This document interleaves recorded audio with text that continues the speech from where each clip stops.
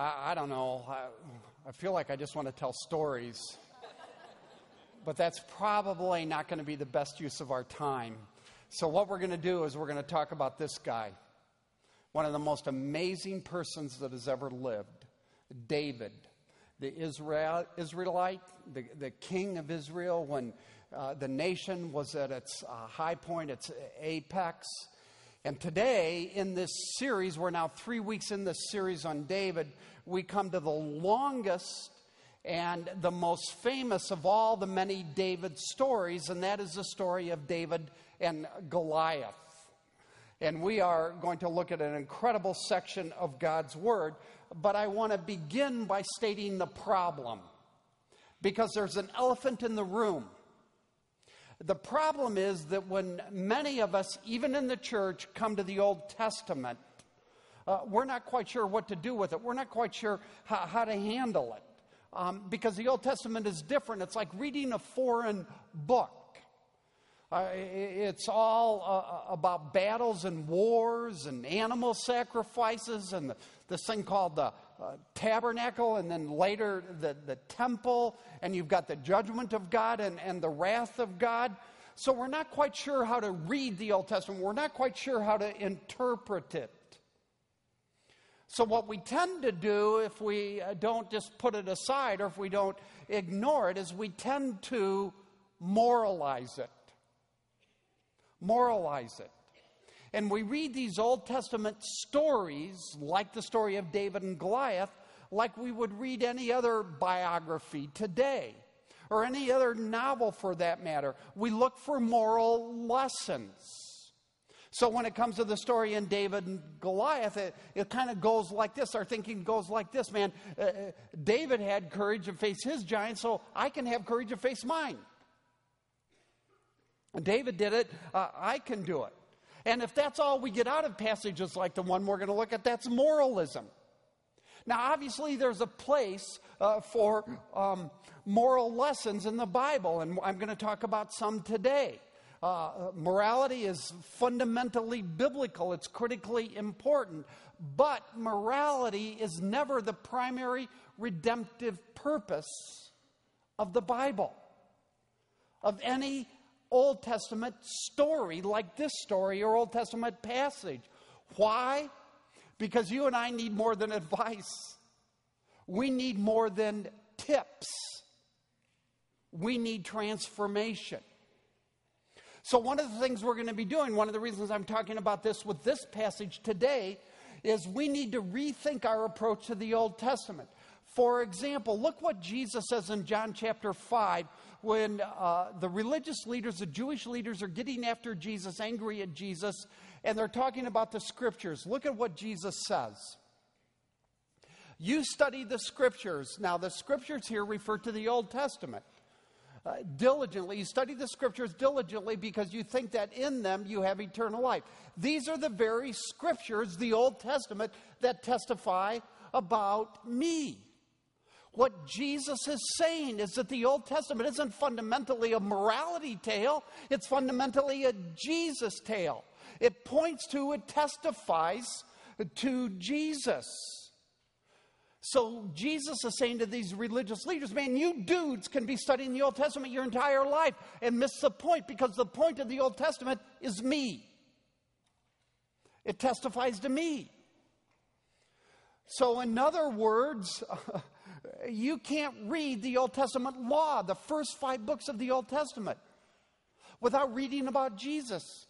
Today, you and I can't read the Psalms. We can't read the other poetry. We can't read the prophets without reading about Jesus. And when we come to these historical stories, narratives, the historical section of the Old Testament, we can't read that without reading about Jesus, including the story of David and Goliath. Because the Bible is all one story. That's Jesus' point. The Old Testament points to Jesus. The New Testament unpacks Jesus. And frankly, I think one of the main reasons many of us in the church don't much like the Old Testament is because we have missed Jesus in it. We have missed the gospel. We have missed grace in the Old Testament. And so, as I said when we kicked off this series a couple of weeks ago, what I want to do today in this very familiar, this very famous, and this typically moralistically interpreted story is show you a better way. And I will do that at the end of my message. So grab a Bible, turn in your Bibles, take a Bible from the rack in front of you, and turn with me to 1 Samuel chapter 17. I said it's easy to find. It's right before 2 Samuel.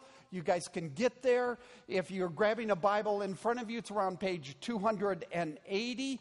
And today, because this story is so long, 58 verses, we're going to jump in the middle and pick it up in verse 32.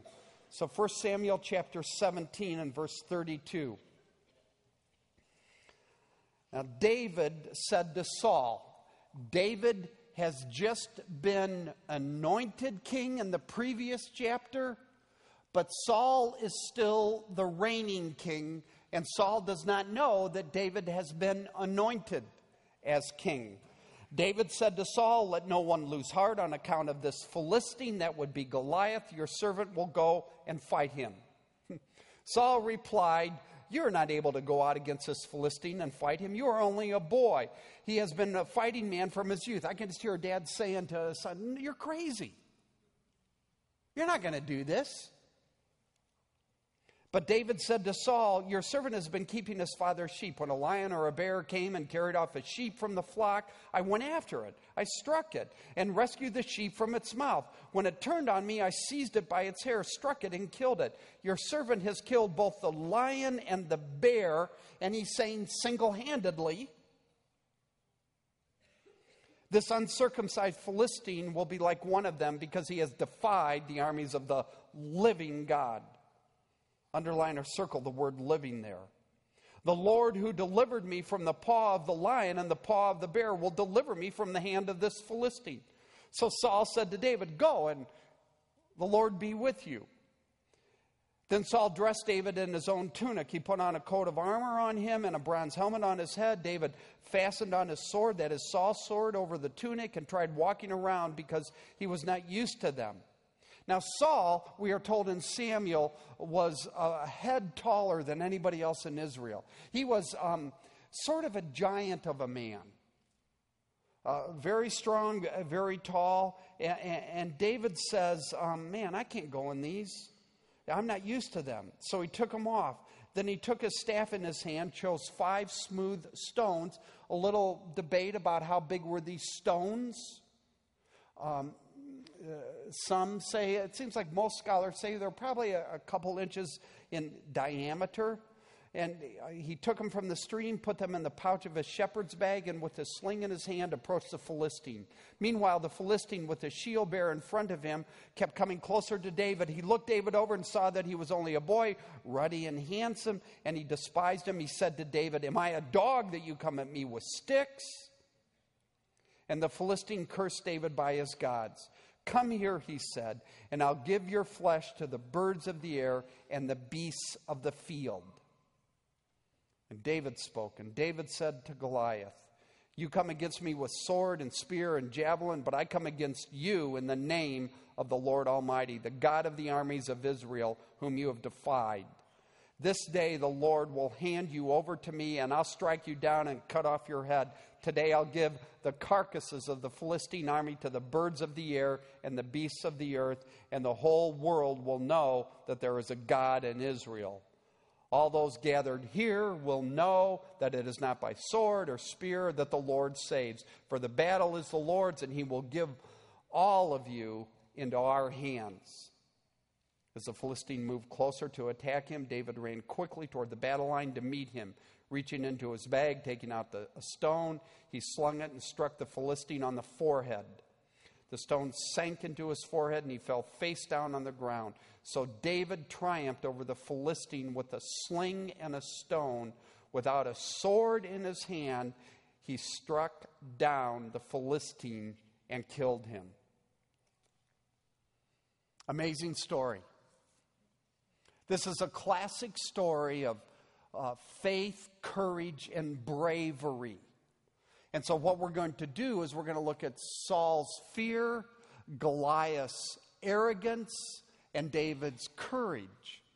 But there's another level to this story, and that is this story is a dramatic Old Testament picture of Jesus Christ. And so we're going to look at Jesus' redemption. So there's 4 pieces, 4 parts today. Saul's fear, Goliath's arrogance, David's courage, and Jesus' redemption. Let's start with Saul's fear. Now, to get there, I want you to go back to the beginning of this chapter, to the second paragraph.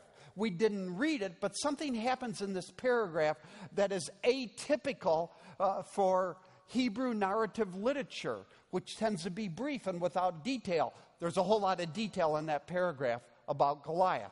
So, for example, we are told Goliath's height. We are told that he is 9.5 feet tall. Can you imagine?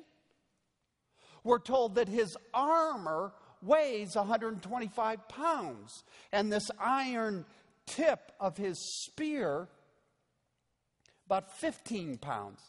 Now, today in the Olympics, the shot putting, the shot for men is 16 pounds. Goliath's spear weighed, or the tip of the spear alone weighed about what a shot does today in shot putting. In other words, what the author is telling us with all the detail is that Goliath was a human wrecking man. He was, if you will, a tank without treads. And rarely in all of human history has there been a more terrifying human foe. But unfortunately, Saul, the king, all the army, all the strong soldiers are overwhelmed. They're paralyzed with fear. If you look at verse 11, you discover, man, they're totally dismayed, completely terrified, because they know if they send somebody against Goliath, that somebody's going to die. And what that means is the entire army is either going to be killed or enslaved, put in bondage, and that their wives will be raped and the families will be into forced bondage. It's a horrible moment for Israel. So in the very first verse we read, in verse 32, when David approaches Saul the king, man, David is being diplomatic. David is being polite. He knows he's standing before the king, and he says, let no one lose heart. Well, the reality is everybody's heart left a long time ago.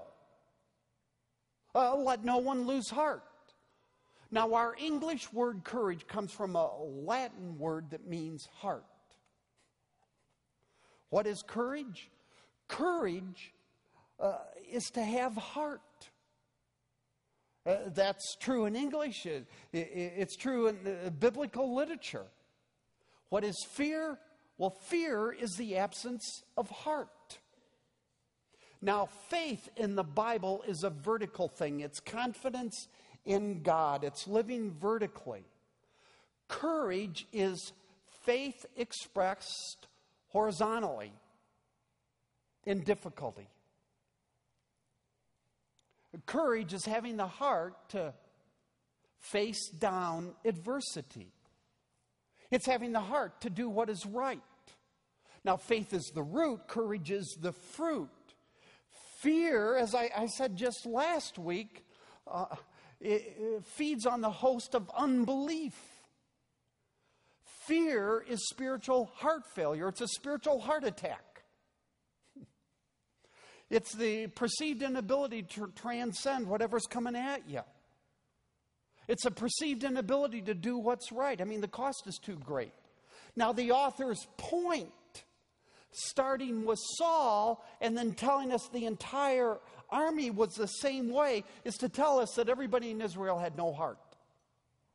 No courage, no conviction to take on Goliath. They were all convinced they were going to die. And what I want you to see is here Saul epitomizes heart failure, spiritual heart failure. He epitomizes fear. Now, last week, I talked about our problem, even as Christians, with self-deception. Now, this isn't unique to me, but self-deception is the enormous capacity of the human heart, my heart, your heart, to hide truth from itself because that truth is too painful. I'm not an alcoholic. I don't have an eating disorder. I don't have an anger problem, as he shouts. We hide truth from ourselves. Now, one of the ways to get at those truths that we are hiding is by looking at what we fear, what our nightmares are. Because fear, left unchecked, over time causes you to justify things you would never justify. It causes you to cross boundaries you would never cross. It causes you to avoid doing the right thing, something you previously wouldn't have done. It causes you to give up and become self-absorbed, to shut down.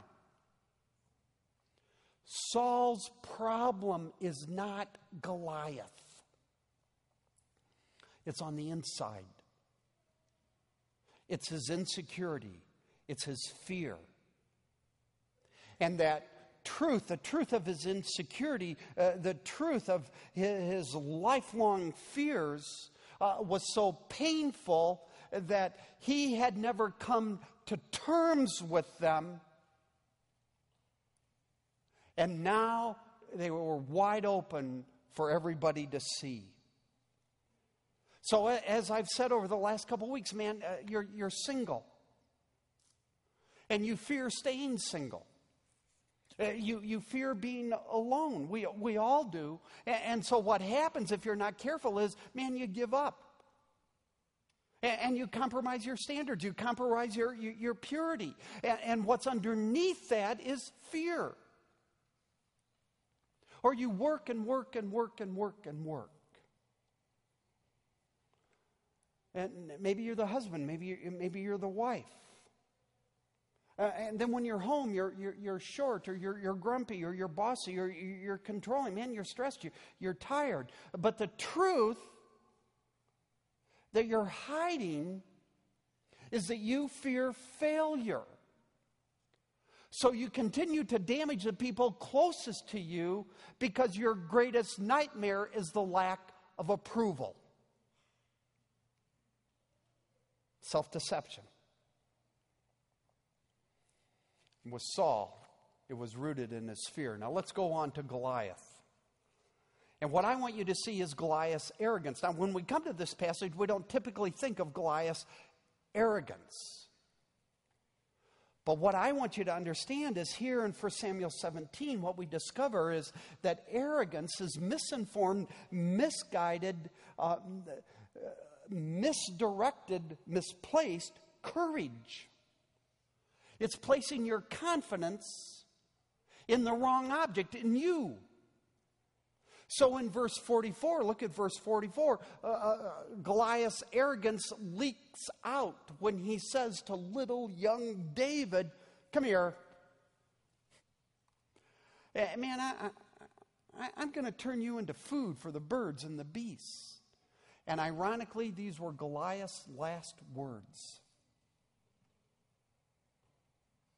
Last thing he said before he was killed. You see, others point out that arrogance is banishing fear by convincing yourself you're adequate, you're competent, you're equal. Now, this is the primary way the world, the people around you, deal with their fears. They kind of huff and puff, and they get it together. And this is what passes for, conversely, what passes for bravery. I can do this.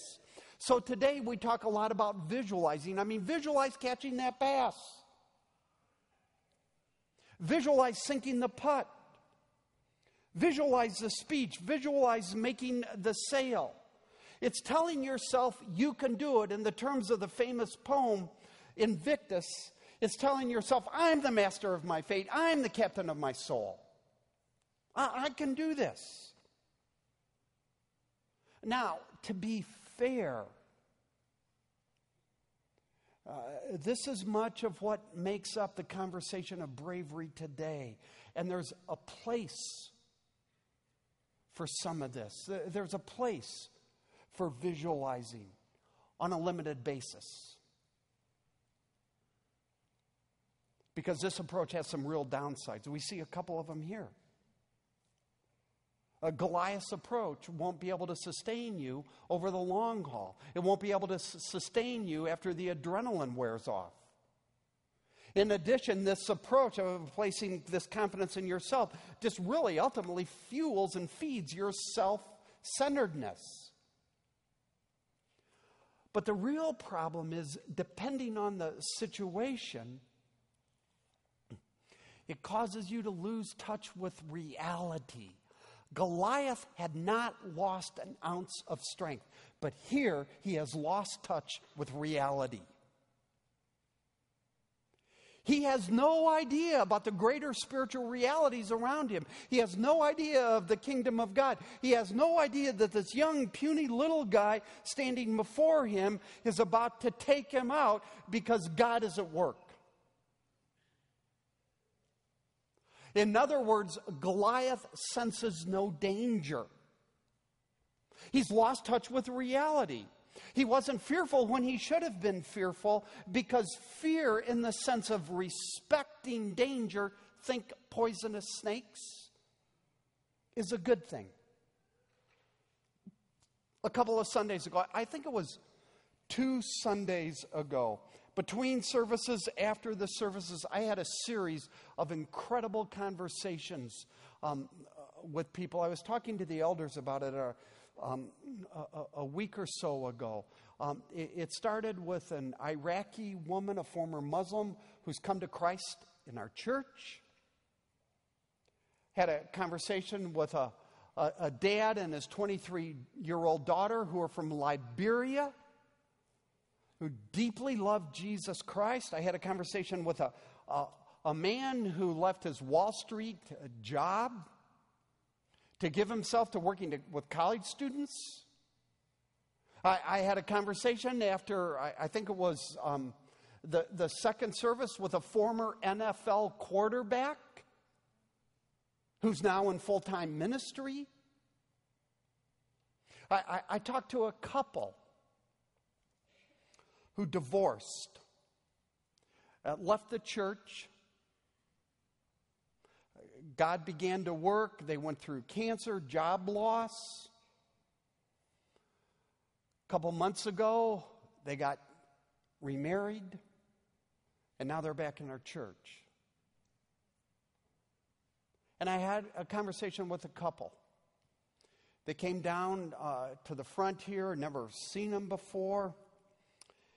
And they're kind of new to the church. And he looked at me and he said, I'm terminal. Terminally ill. I don't know if I have weeks. I don't know if I have months. But I'm not going to live.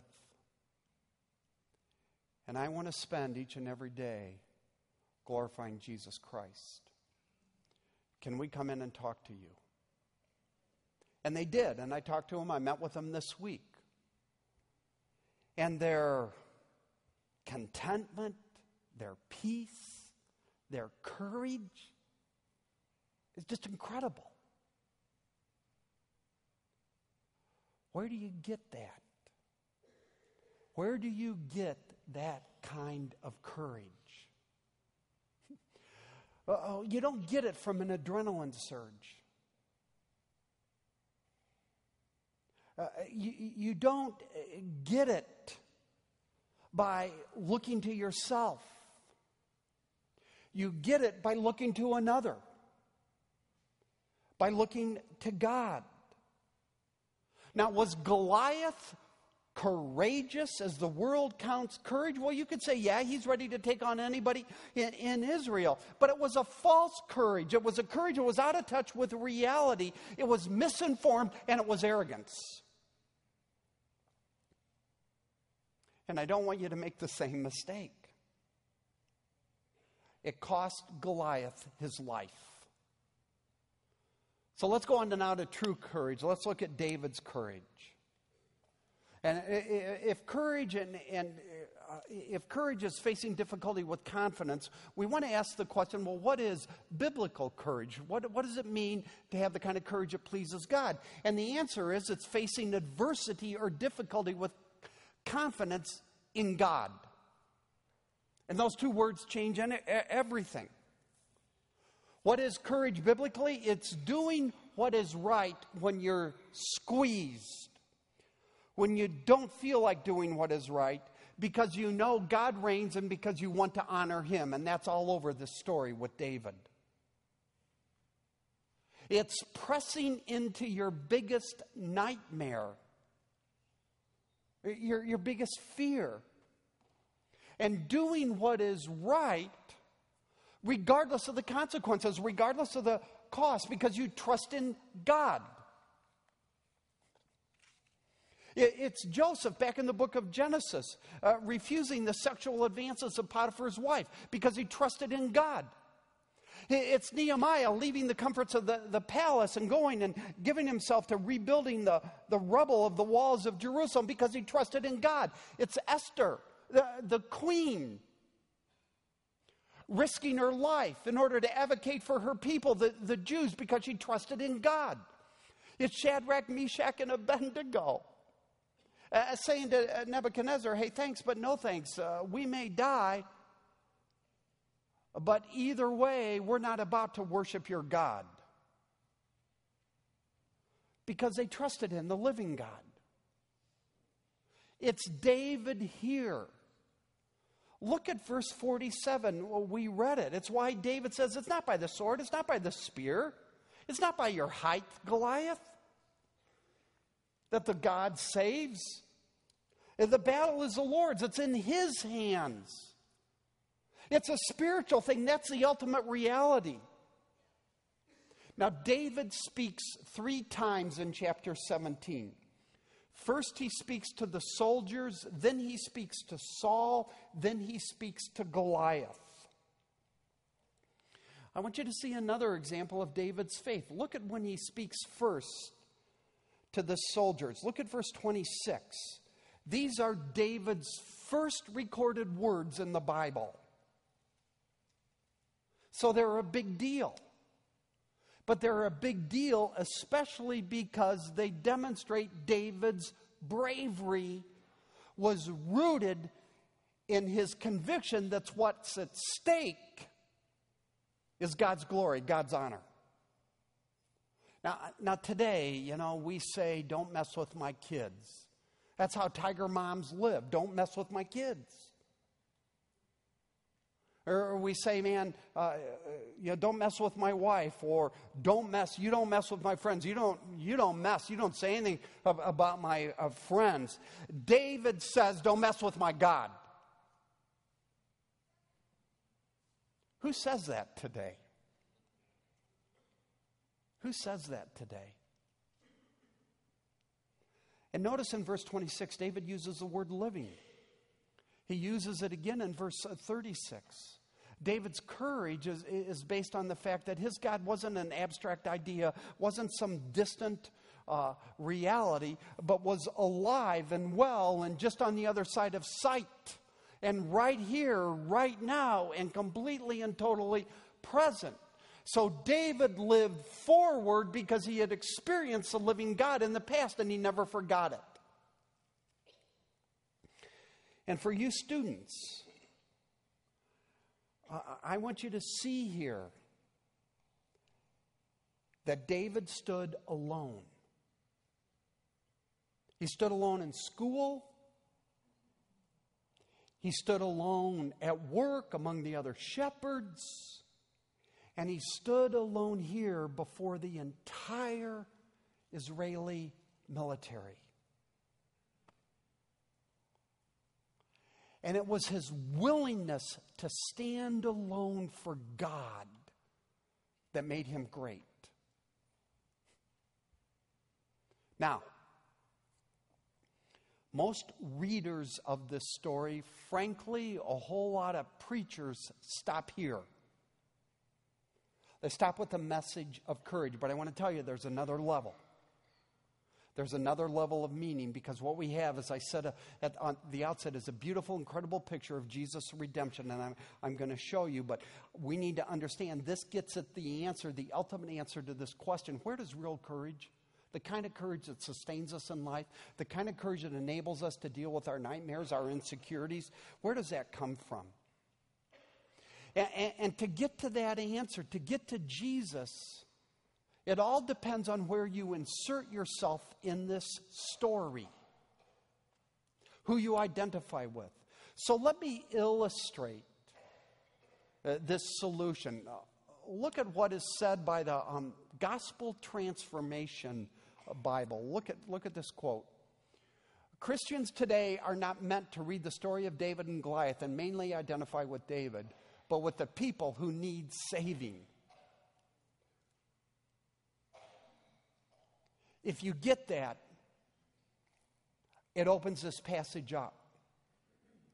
In other words, you don't read this and put yourself in David's sandals. I mean, really, who among us is going to go out and take on somebody 9.5 feet tall? I'm not. You don't put yourself in David's sandals, man. You put yourself in the soldier's sandals, in Saul's sandals. And when you do that, it changes everything. Because if someone doesn't save them, they are going to be enslaved. They're going to be taken into captivity, into bondage. Bad things are going to happen to their families, and many of those soldiers are going to die. The soldiers need a Savior. David here is a picture of Jesus, of God sending a Savior for cowards, for the fearful, for the disillusioned, for those that have lost hope, for the self-absorbed. David isn't primarily an example for us of courage. David, after all, doesn't say to the other soldiers, come on, let's go get Goliath together. David doesn't say to the soldiers, you can do this, just visualize it.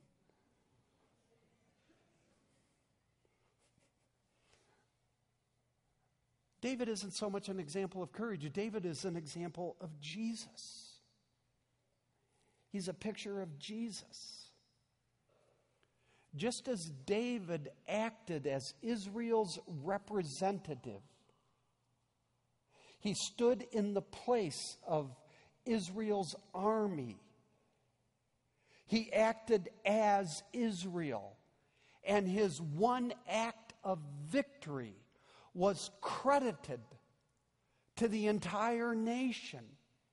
So Jesus, acting as our representative, and his one act of dying in our place for our sins credits salvation to all God's children. David is a picture of Jesus. And when we see this, we begin to understand is what we have here is an incredible Old Testament story pointing to the biblical concept. Now, let me take this a step further and just hang with me for about 60 seconds. The biblical concept of what's called imputation. Sounds like a big word, but it basically means God imputes, God credits, God reckons, God regards us in Jesus Christ. Now, this concept of imputation is used in three main ways in the Bible, and it's a big deal because it points to grace. Look at how Wayne Grudem puts it. First, when Adam sinned, his guilt was imputed to us. God the Father viewed it as belonging to us, and therefore it did. Second, when Christ suffered and died for our sin was imputed to Christ. God thought of it as belonging to him, and he paid the penalty for it.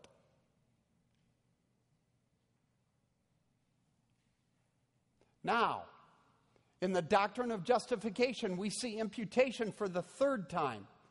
Christ's righteousness is imputed to us, and therefore God thinks of it as belonging to us. That's grace. I don't deserve it. It's not my righteousness. It is not our righteousness, but Christ's righteousness that is freely given to us. So David here in 1 Samuel 17 pictures this third aspect of this concept of God imputing his righteousness to us. Jesus Christ is the ultimate David. That's the story behind the story here. Just as David was weak, young, vulnerable, Jesus became weak and vulnerable for us. Just as David risked his life, Jesus gave his life. Just as David freed Israel from the terror of physical bondage, Jesus frees us from the eternal terror of spiritual bondage. God gave us the David and Goliath story so we might see our fear. Your fear, my fear. We might be delivered from our self-deception. We might see how in so many ways we are really cowards. And so we might see our need for a Savior, and we might see Jesus here in this passage. So let me land this. You mom and dads, you're teaching this story, this great Bible story, just as we have to your kids. And instead of just saying, hey, mommy and daddy want you to have the courage like David, you don't stop there. You go from moralism to grace. And you say, all of us, mommy and daddy included, are easily afraid. We have fears. But just as God sent David to rescue Israel, God sent Jesus to rescue us.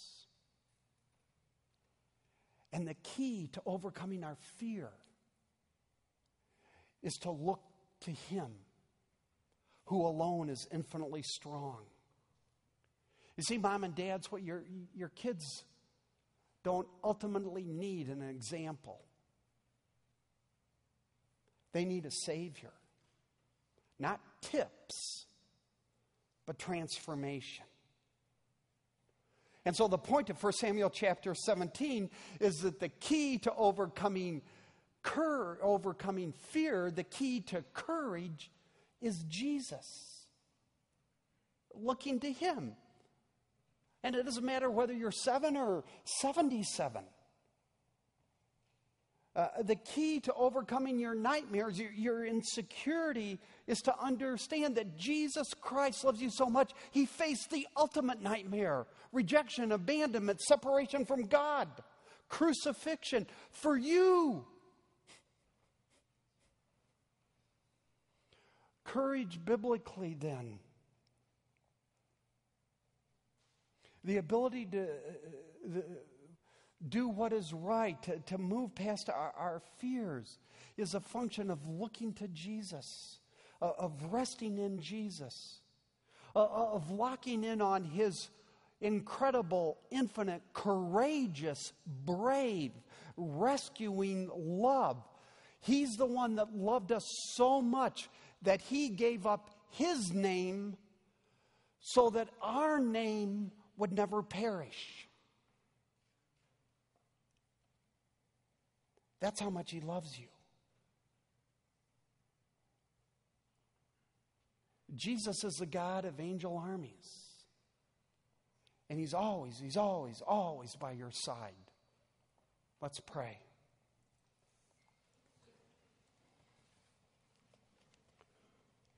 So, Father, as we come to You now, we thank You for Your word, and we thank You that we can give to You.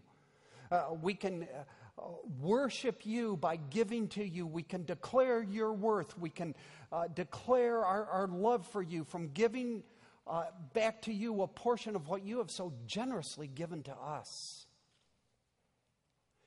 And as we sing now, God, bless our worship. Speak to us in it. For Jesus' sake, amen.